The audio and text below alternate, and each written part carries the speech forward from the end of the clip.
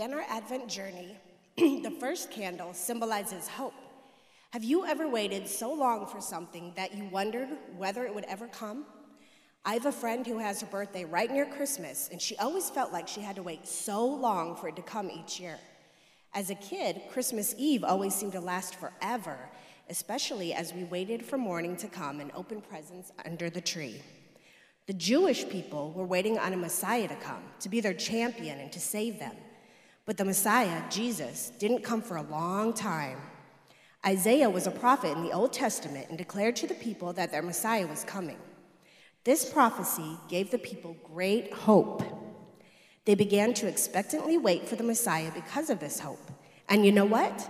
Jesus came to earth just like Isaiah said he would.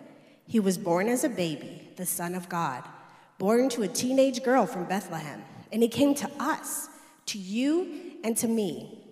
What great hope this gives us, that if God kept his promise to come to earth, I can trust every other promise the Bible talks about.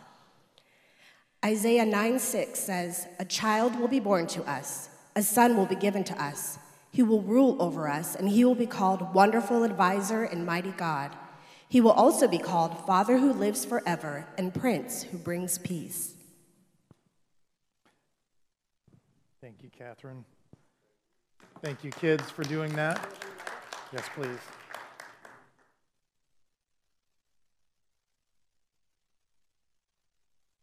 There you go.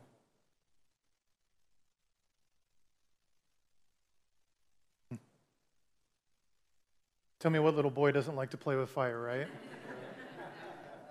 right? Oh, thank you, Catherine. Thank you, boys, for doing that as we prepare our hearts to enter into this holiday season. Can you believe that we're at Christmas already? I mean, I don't know about you, but it just seems to go by so fast. I know some here probably think it's been forever, I can't wait. I've found this to be true as I go. The older I get, the faster it comes. You know, the years go, time goes.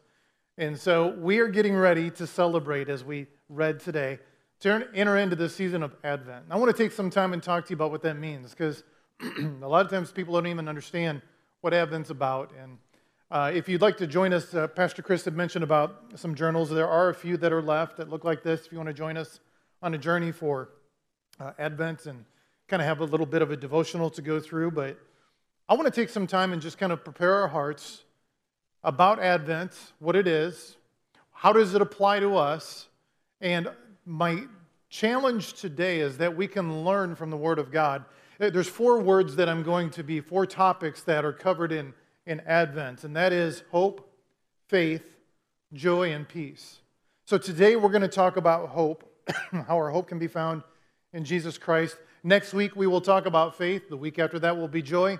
And in the week of Christmas, right there, we're going to talk about peace and the great peace that God gives us. So I want you to just prepare your hearts. We're going to take a look in a couple different scriptures today. And what we find about Advent, what we find about the celebration of the coming of Jesus, because after all, that's what Advent simply means. It means coming or arrival.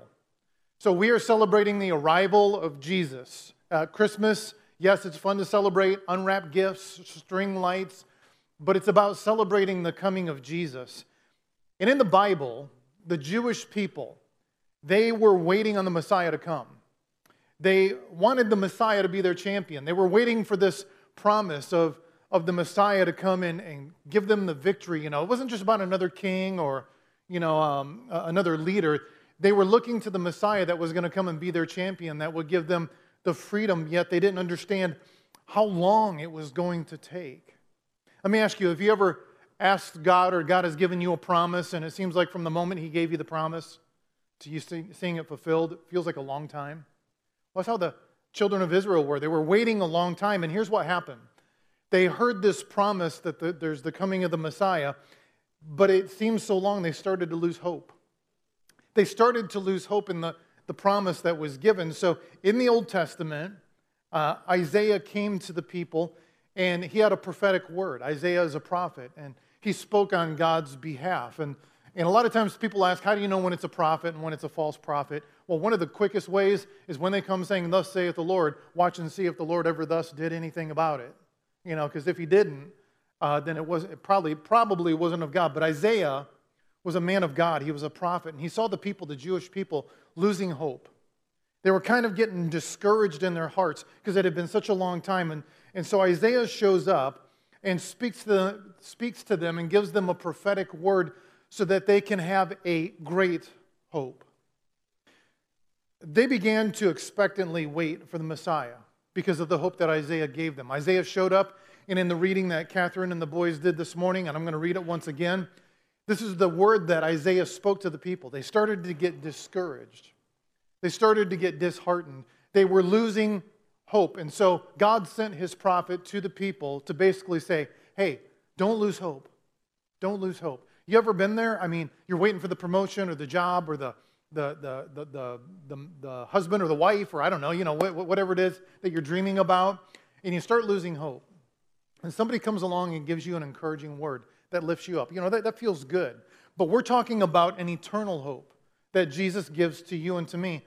And Isaiah came to these people who were losing hope and said this in Isaiah 9:6. For to us a child is born, to us a son is given, and the government shall be upon his shoulders. And his name shall be called Wonderful Counselor, Mighty God, Everlasting Father, and Prince of Peace. Now, this word that he gave was to encourage their hearts that the time was still going to come. I want to take a look at a different portion of Scripture, though. And so this one's a little lengthy. I don't know if it's up on the slides or not, but you can write it down. I think I referred to it. By the way, there's an outline in your bulletin if you'd like to follow along with. And I want to look at Matthew chapter 1. This is going to be kind of an odd scripture, okay? Because it's one that's not really used a lot. It's one that's not really read a lot. But it's about the genealogy of Jesus, where his family comes from. So I want to take a look at this portion of scripture because there's something in this. I don't know if you're like me. When I read the genealogies, maybe I should say if I read the genealogies. You ever been guilty of that? And he begat that, and he begat that. And yeah, okay, let's get down to the good stuff, right? Because, sometimes you think, I don't want to read all this, who had who. But it's in the Bible for a reason. And so as I was looking at it and kind of reading through it this last week, something just kind of popped out at me I wanted to kind of grab a hold of. And so this is Matthew chapter 1, and it says, the book of the genealogy of Jesus Christ, the son of David, the son of Abraham. Abraham was father of Isaac, and Isaac the father of Jacob, Jacob the father of Judah and his brothers, and Judah the father of Perez and Zerah by Tamar, and Perez the father of Hezron, and Hezron the father of Ram, and Ram the father of Amminadab, Amminadab the father of Nahshon, Nahshon the father of Salmon, Salmon the father of Boaz by Rahab, and Boaz father of Obed by Ruth, and Obed the father of Jesse, and Jesse the father of David the king. Now let's just pause a minute and ask the question that's obvious. Where in the world did they get their names from? Good Lord, that's a tongue twister sometimes, right? And that's one of the easier genealogies. Let me jump down to verse 15. It says, Jacob, the father of Joseph, the husband of Mary, of whom Jesus was born, who is called the Christ. So it says, so all the generations from Abraham to David were 14 generations, just from Abraham to David. And from David to the deportation to Babylon, another 14 generations. And from the deportation to Babylon to Christ, another 14 generations. So you may be asking right now, why are you sharing all of this? What does this have to do with Christmas? What does this have to do with hope? Well, if you're like me, my answer would have been, well, because it's Jesus, and Jesus is hope, right? Okay, yes. But let's dig a little bit deeper. And I'm going to circle around in a few minutes and get back to that. But Matthew, what he does for us here is he shows us the whole lineage that is taking place in order for Jesus to arrive on the scene. Excuse me. It's Jesus' family tree. If you've been in EH anything, it's his genogram, right? And it shows the different generations that had to line up perfectly, or that did line up perfectly, that led to this moment where Jesus arrives. And the thing that we're celebrating is not the fact that just some boy named Jesus arrived, but eternal hope came. That's what we're celebrating. And it got me thinking as I read through all of the names that were taking place that led to this point where we now experience the birth of Jesus. I think of Jesus had to grow up in a family, right? Think about it this way. Think of your family, all right? Think about the one, who's the princess, and the one who's the athletic, and the one who's the smart, and the one who's, labeled maybe not, the one who's good, the one who's bad, whatever it is your family system sets up. Imagine now being the parent and thrown to the mix, raising Jesus, the Messiah. Can you imagine the family dynamics that took place in that home? I mean, I can't. My mind can't even wrap around that. But you see, we're not just talking about the birth of a man named Jesus, but we're talking about the birth of a new hope, because it is the coming. Advent means the coming or the arrival of the Messiah.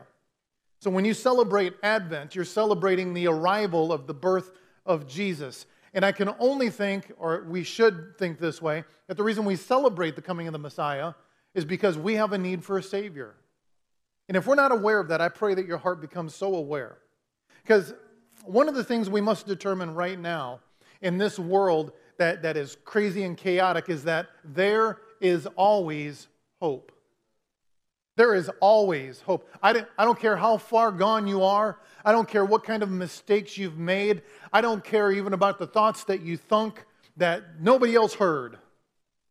Jesus says there's a hope for you. There's hope for you. There's hope for each and every one of us. But the question remains, what is hope? You see, that hope that's found in Jesus Christ, it's found in relationship with Jesus. The hope that you want. If you're here today and you're not a Christian, my prayer is that you would become a Christian, because when you receive Jesus, you receive all of the hope, the eternal hope, that you could ever want and dream of. But if you're here today and you are a Christian, just because you're a Christian doesn't mean you never feel hopeless, does it? No. Christians, everyone, you can shake your head, no, it's okay. We still experience times where we feel hopeless. We feel helpless. We feel like we don't have what it takes. But even then, he says, there is a hope. There is always hope. But what is it? Well, if we go over to Webster and try to find out what he has to say, I like how he put it. He said, hope is to expect with confidence. Or a better way to word it is to look forward to with confidence. To look forward to. Hope is to look forward to with confidence that everything is going to be all right. But isn't that what we struggle with? We want everything to be all right, but we live in a world that is not all right. We live in a world where things are jacked up and turned sideways, and sometimes we don't know what to do. And we say, what's the point anyway? He says, hope. There's always going to be hope. We want everything to be all right, but we live in a world where things are not all right. Yet this is why Jesus came, to give you and me a hope, or a better word would be confidence. If you look at the word hope, right there in the definition, confidence. He comes to give us a confidence, and he says you should all have that within you. It's something he desires for you. I mentioned first service, I said, I remember a conversation a long time ago when I was talking with my wife, and she asked me this question. It was just kind of a flippant question. I don't even remember what brought it up, but she's like, so what attracted you to me? And of course, my wife's good looking. I was attracted that way. But I said, you really want to know? And she said, yeah. I said, your confidence. And she's like, what? It wasn't my hair? My shiny shoes? It wasn't my hundreds of pillows that I have in my house? No, it wasn't that. It was her confidence. You see, that kind of a confidence that the Word of God is talking about is given from God to you and to me in the form called hope. And it gives us a confidence that in a world that's uncertain, we know we can stand strong. Not because of how good we are, but because of how good God is.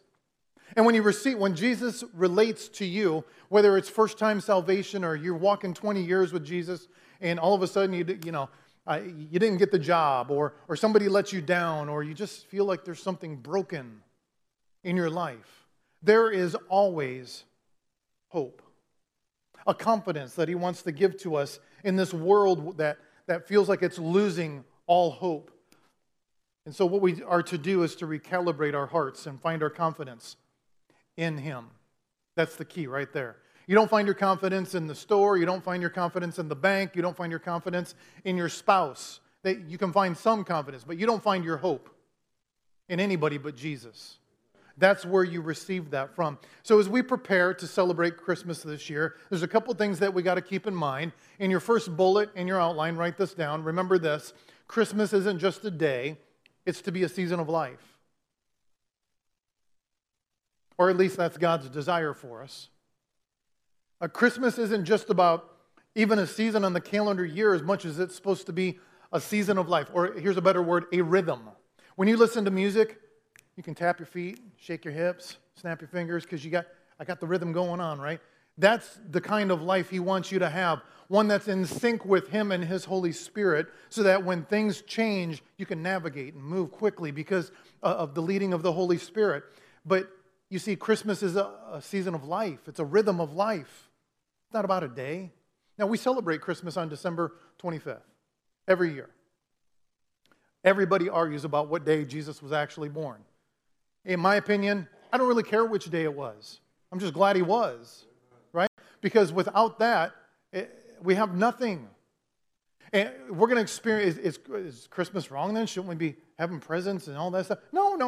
We do all that. But all I'm saying is that Christmas isn't about just one day. There, Christmas is over. I did my one and done. I don't have to, It's about letting it become a rhythm of your life. The world understands this word hope. They know how to market it, right? Chances are, well, I can ask you, but have you walked down a store in the last 3 to 4 weeks and you see things in the store that have the word hope all over it? Maybe it's on a pillow, right? Maybe it's on a candle or an ornament, on a kitchen towel. Maybe it's even on a sign in your home. And if you have that, right now you're probably going, well, is that wrong to have? No, there's nothing wrong with that. But just realize your salvation's not in your picture that has the word hope in it. Your salvation and your hope is found in Jesus Christ. It's in relationship with him. The world knows how to market it so that it can get what it wants out of it, but that's not the kind of hope that Jesus Christ has given us. That's not why we celebrate communion. That's not why we celebrate Christmas. That's not why we have a church. It's so we can market it and figure out how to make a buck. It's so that we can celebrate the fact that Jesus came, he was born as a baby, he died, and he rose again. Because of that, we have an eternal hope. See,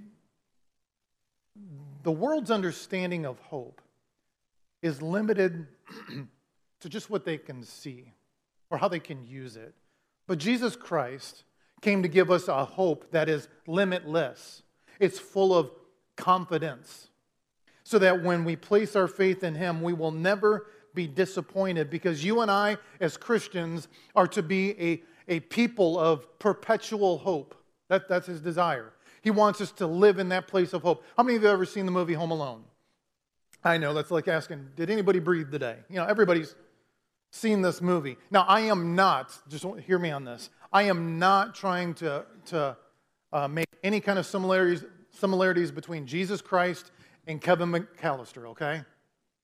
But I'm just inviting you into the brain of Jim Machen, okay?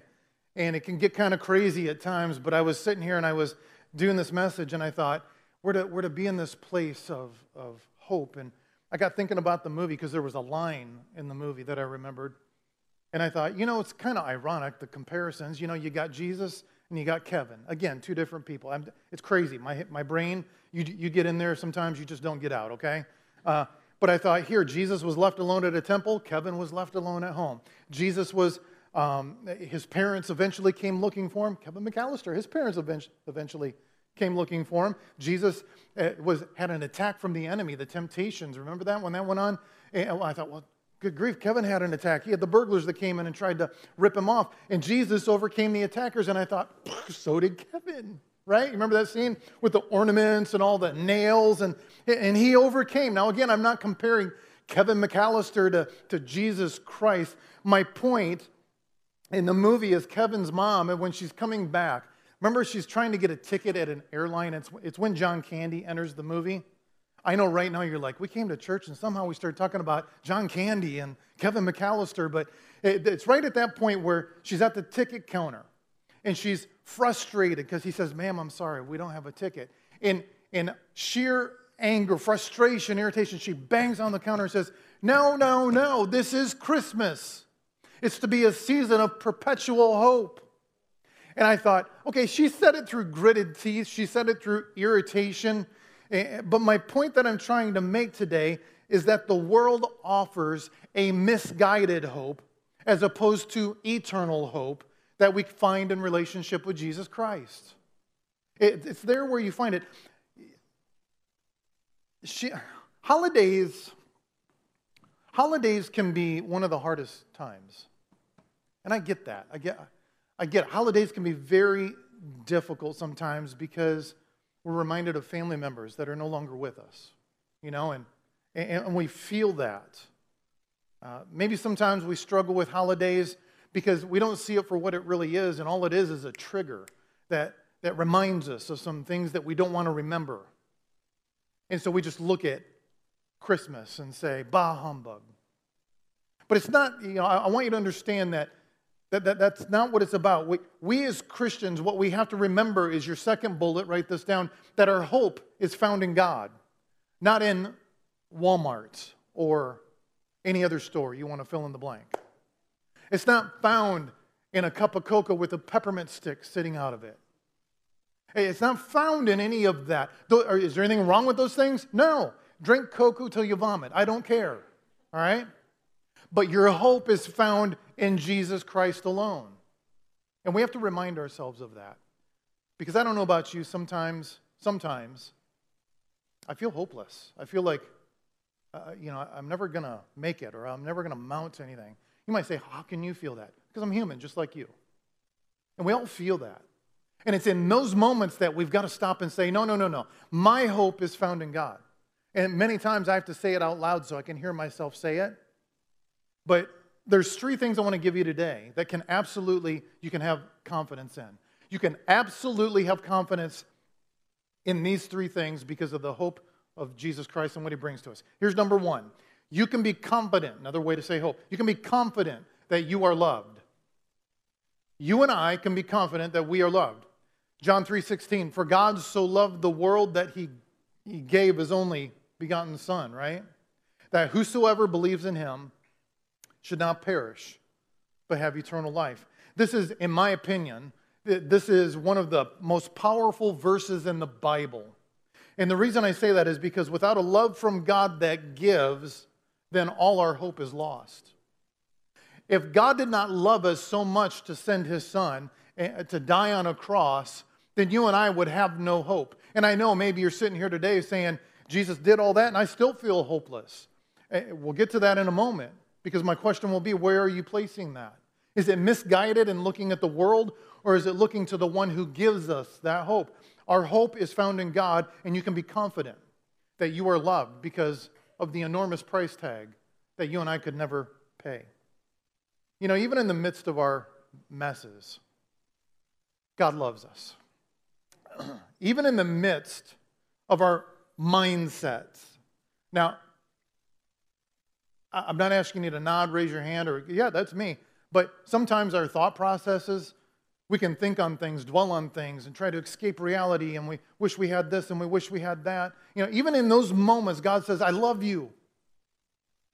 I love you so much. Even in the midst of our mindsets and our messes, when we don't prioritize Him as number one, He says, I'm still willing to give you hope. Every time. If you read on past John 3:16, there's a few verses after that. And what you find out is that you and I are the objects of God's great love, and we discover how valuable we are to Him. Regardless of how you feel, Christ says you're valuable. He says you are valuable. Maybe you're not feeling much into the Christmas spirit this year. You might say, I'm just not feeling it. You're still valuable. Maybe you're not feeling the hype. I just have a hard time getting into it. You're still valuable to God. It doesn't matter how much you like or dislike Christmas. We all have different levels and I mentioned it first service, but I went ahead and printed this out because I was just sitting at home. And I think my family, my wife and my daughter absolutely love Christmas. I think Seth and I, now hear my heart. I'm not saying I don't love Christmas. I'm saying I love Christmas, but I don't feel like I have to decorate the whole house that's just me. I love how she does it. It looks beautiful, as long as I don't have to do it all, right? Because if it were me, Charlie Brown tree, Merry Christmas. And that's all I'd need.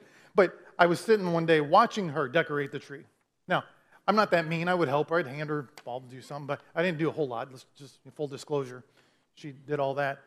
But I pulled out my phone and I took a quiz on how much of the Christmas spirit do you have? And I thought, oh, okay, so I went through and I had a number of questions. And as the quiz progressed on, I started to get concerned for my very soul here.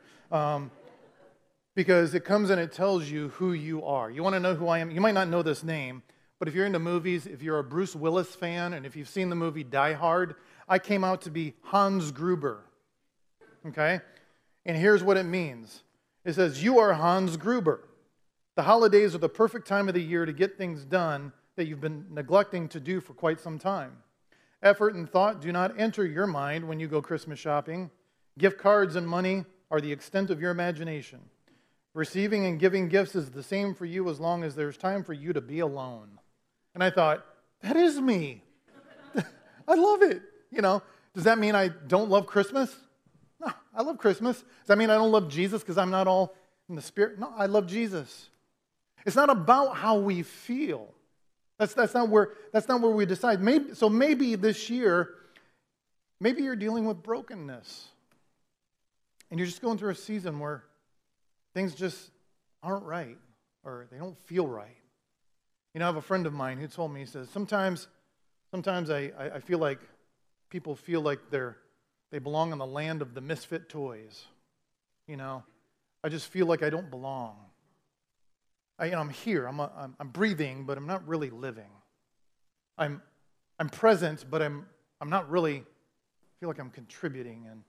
And maybe you feel that way. You know what? When you feel that way at your lowest point, God says, I have a hope that I give to you. Maybe you'd say it's hard to hope and love this holiday season. You see, when you and I find ourselves in those scenarios, the Word of God urges us to look back at the cross. When you're feeling unloved or like you can't make it, look at the cross, because there's always going to be one greater than you that loves you. So you have to make sure you've got this settled in your heart. Number one, you can be confident that you are loved. Number two, you can be confident that you can have peace. When you place your hope in Jesus Christ, you can be confident that you can have peace. You and I, we can find that peace in the middle of a crazy world. And craziness comes in many different forms and fashions. You know, people can say, man, you know, the traffic's crazy. Some of you might say, my children are crazy. Some of you might say, my parents are crazy. Some of you might say, work is chaotic, home is chaotic. You know, I remember complaining about how I grew up in Clinton all my life, okay? From the moment I was born till 20-something when we moved. And I remember in Clinton thinking, you know, it's a decent-sized town, but you always think that when you grow up in the town that you're in. And then when I would go to the Quad Cities, I'd be like, man, the Quad Cities, the traffic is horrible. They don't know how to drive around here. Yeah, you know. Then we moved to Dallas, Texas. You want to talk about crazy? It was a complete culture shock in so many ways. I thought this was crazy, but then all of a sudden here I am in Dallas, Texas, home of God's favorite football team, by the way. I had to throw that in there. In the traffic, I remember when we first pulled in a U-Haul behind us, and I'm driving down the road, and people are flying all around. I'm like, we're going to die. You know, that's just how I felt. But you give me 2 months, and before you know it, I got into a rhythm. What do you mean? You're crazy yourself? No, I figured out the rhythm. Maybe a little crazy, but you get my point. I figured out that rhythm. Maybe you're going through a season in life where change is happening. And it feels chaotic. But he says, when you feel the most chaotic, that's when my hope can become the greatest. You see, we don't like change when it happens in life. But the one thing that never changes is God's love for us and the peace that he makes available to you and to me. But here's the question. I want to ask you this question. Where do you place your hope? Where do you place your hope? Now, this is what I would do if somebody asked me, Pastor Jim, where do you place your hope? I place it in Jesus. Because that's the answer that we're supposed to give.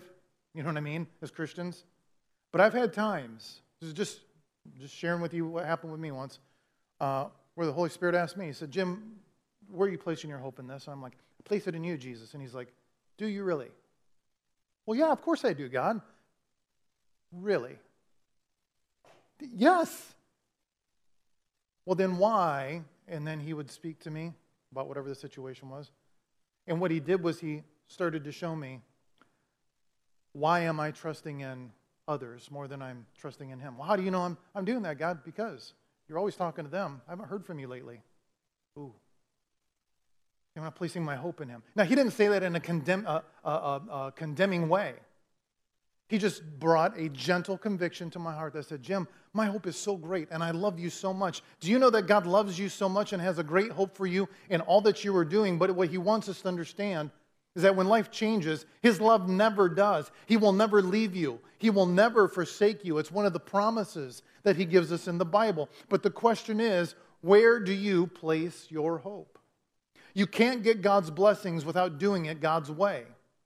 Here's what it says in Luke chapter 2 to kind of further just shine a light on the Christmas story. It says, in the same region there were shepherds out in the field, keeping watch over their flock by night. And an angel of the Lord appeared to them, and the glory of the Lord shone around them, and they were filled with great fear. And the angel had said to them, fear not, for behold, I bring you good news of great joy that will be for all the people. For unto you is born this day in the city of David a Savior, who is Christ the Lord. And this will be a sign for you. You will find a baby wrapped in swaddling clothes, lying in a manger. And suddenly there was with the angel a multitude of the heavenly host praising God, saying, glory to God in the highest, and on earth, and here's the key word, peace. And on the earth, he said, peace among those with whom he is pleased. He says, I give you my peace. When you place your hope, you and I, when we place our hope in Christ, his peace comes with all of that, because only the peace of God will bring the sense of value that we long for in our lives. When you place your hope in God, peace arrives on the scene. There was a long time ago, a man sought a perfect, priceless picture of what peace is. And not finding one that satisfied him, he announced a contest to produce the masterpiece, and that challenge stirred the imagination of artists everywhere. And so, as paintings arrived, one by one, from far and wide, they got together for the day of revelation. They were going to unveil these pictures, and the judges uncovered one peaceful scene after another, and the viewers that were watching, they would clap, oh, that's a good one too, and they really liked it. But the tension grew as they got towards the end, and there was only two left. A judge pulled the cover from one, and a hush fell over the crowd. It was a mere smooth lake, reflecting lacy green birch under the soft blush of the evening sky. It was so beautiful. Along the grassy shore, a flock of sheep grazed undisturbed. Surely this was the winner. This had to be, right? But there was one picture left. And the gentleman pulled the tarp off of that. And when he did, the crowd gasped in surprise. And they stood back, and they were shocked at what they saw. They said, could this be peace? And on this picture, there was a tumultuous waterfall that cascaded down a rocky precipice. And the crowd could almost feel the coldness. They could almost feel like the spray from the water was penetrating them. There was a stormy gray cloud that threatened to explode with lightning. There was wind, there was rain, but in the midst of this thundering noises and bitter chill that the picture was emanating, there was this spindly tree that just clung to the rocks on the edge of the falls. One of its branches reached out in front of the torrential waters as if foolishly seeking to experience the full power of the waterfall. And on that branch, a little bird had built a nest in the elbow of the branch. Content and undisturbed in her stormy surroundings, she rested on top of her eggs. And with her eyes closed and her wings ready to cover her little ones, she manifested peace that transcends all earthly turmoil. See, that's a real picture of what peace looks like, because you and I, we don't live in a perfect world. We live in a world that's full of trials, tribulations. There's a lot of problems that are out there. You never know what's coming around the corner. But true peace is this. It's when you and I come to a place that we place our hope in Christ, then we have a confidence not only that we're loved, but we have a confidence that we can have a peace that surpasses all of this that we're going through. Have you ever gone through life and just wondered, how am I going to make it? How am I ever going to get through all of this? Sometimes peace or hope doesn't always look the way that we think it should. Could it be that when we have Jesus at the center of our lives, that it doesn't necessarily change all of our circumstances around us, but it might just change us in the midst of all of our circumstances? So maybe you ask the question that I asked myself: how can I have that kind of a hope? How do I get that? Well, the answer is found in Hebrews 11:6, and it says this: "And without faith it is impossible to please him." Say that with me. Ready, go. Without faith it is impossible to please him. Impossible. It takes faith. For whoever would draw near to God must believe that he exists and that he rewards those who seek him. The answer to the question, how can I have that kind of faith, is have that kind of hope, is where do you place your faith? It's about faith. Without faith it is impossible to please him. But the key is found in drawing near to God, because that's when he draws near to us. And as he does, that's where our hope is found. You don't have to be a superhero, by the way, to have this kind of a hope. It's when you choose to place Christ at the center of your life in all that you do. Then you discover that hope is already there. And it's that kind of a faith that we need to have when we face difficult seasons in life. There's been many times in my life, I know that I've felt or thought or even said things like, I feel as if I've lost hope. I just feel like I'm at that place. I feel like I'm beyond lovable by God and by others. I feel like I'm not good enough. I feel like I'm not smart enough. I feel like you can fill in the blank with whatever you want. But that's why our hope must be found in faith, not feelings. Because feelings change, but God never does. His love never does for us. It's never been about how good we are or how bad we are, as much as it's been about placing our faith in Jesus Christ and experiencing his peace and his hope. See, again, it's not about how good you are, but about how good God is. And then number 3, the thing that we can take to the bank, is you can be confident that you and I, we belong to God. You can be confident that we belong to God.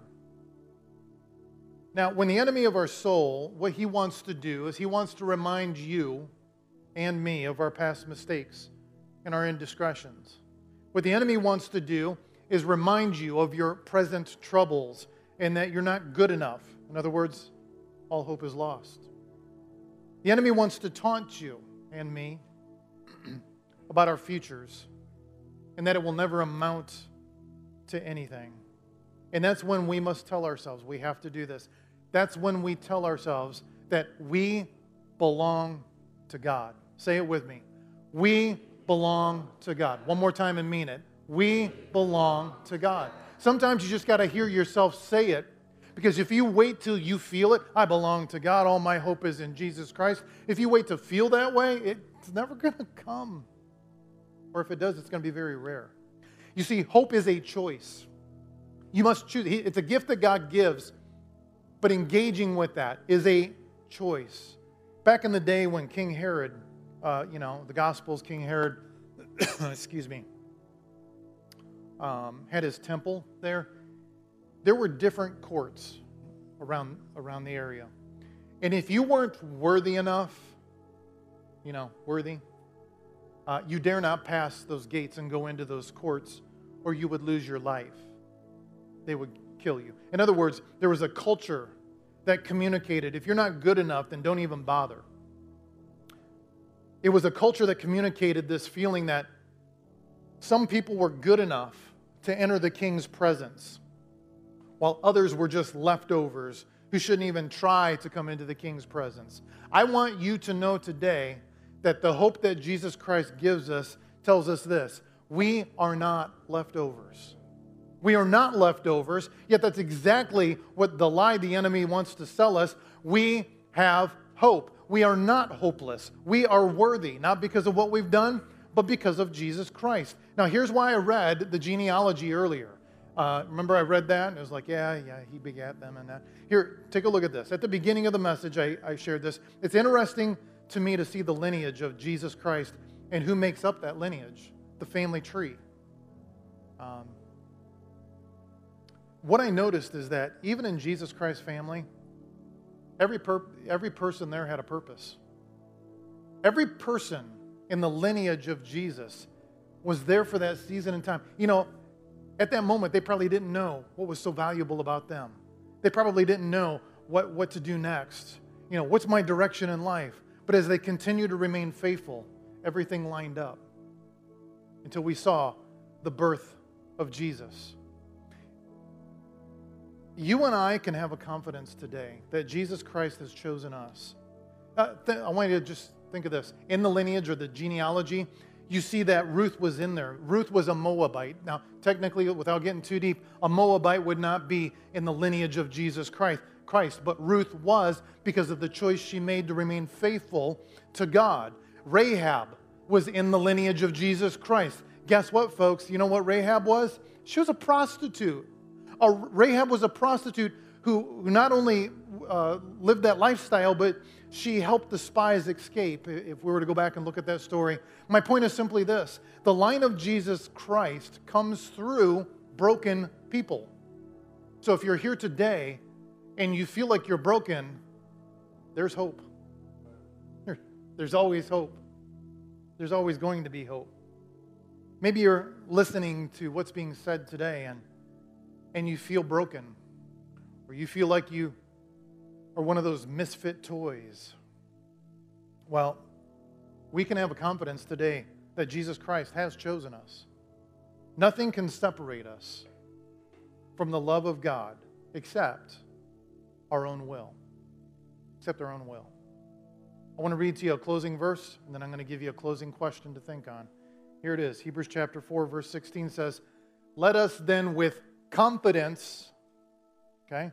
"Let us with confidence draw near to the throne of grace, that we may receive mercy and find grace to help in our time of need." Here's my closing question. Do you have this kind of hope? Do you have it? You can. It's free of charge. It's there. "Well, Pastor, I thought you just told me that the hope was already there." It is, but you got to engage with that. My prayer for you is simply this. If you don't have that kind of a hope, you can choose it today. You could see that, whether it be salvation, whether it be you're going through a difficult time of brokenness, God comes and wants to heal. But my question again is, do you have that kind of a hope? Will you pray with me as I just simply ask, Father, for those of us that are here and we're walking through the season where maybe we do feel broken, Jesus, I pray that you would give us a passion to respond to you and walk out that relationship with you. I want to just simply ask, while we all have our heads bowed and eyes closed, are you here today and you're saying, "Pastor, that hit me in the nose," or maybe it just that really stirred my heart. Maybe you're here today and you need hope, that kind of a hope, a relationship with Jesus. I'm not going to embarrass you. I'm not going to call you out, but I'm going to give you an opportunity to receive that kind of hope. If you're here today and you need to ask the Lord into your heart, just simply raise your hand. And I want to agree with you in prayer. I'm not going to call you out. I'm not going to embarrass you. Jesus, you see my brother's hand. You see his heart. I pray today that you'd come and you'd fill him with your spirit and that you'd fill him with your hope and that all things would become new in Jesus' name. Any others here today? You say, "That's me." I'll wait for just a moment. Okay. Go ahead and put your hands down. I'm going to pray this over all of us. I don't want to just ask, are you here and you need hope? I'm going to just assume every one of us do. Father, I pray today that as we prepare to leave this place, for those here that are present, for those that are watching online, and we're in a place where we feel hopeless, Jesus, we're asking that you would give us a grace and a mercy that goes beyond our experiences of life. Lord, I pray today that as we choose to place our hope in you, that we will experience an overwhelming understanding of how much you love us. Lord, for the many times we've screwed things up or we did it the wrong way, Lord, that you would come by your Holy Spirit and give us a peace that goes beyond all understanding so that we can understand exactly who we belong to. We belong to you. So we ask for this. We receive it in Jesus' name. Amen. Amen.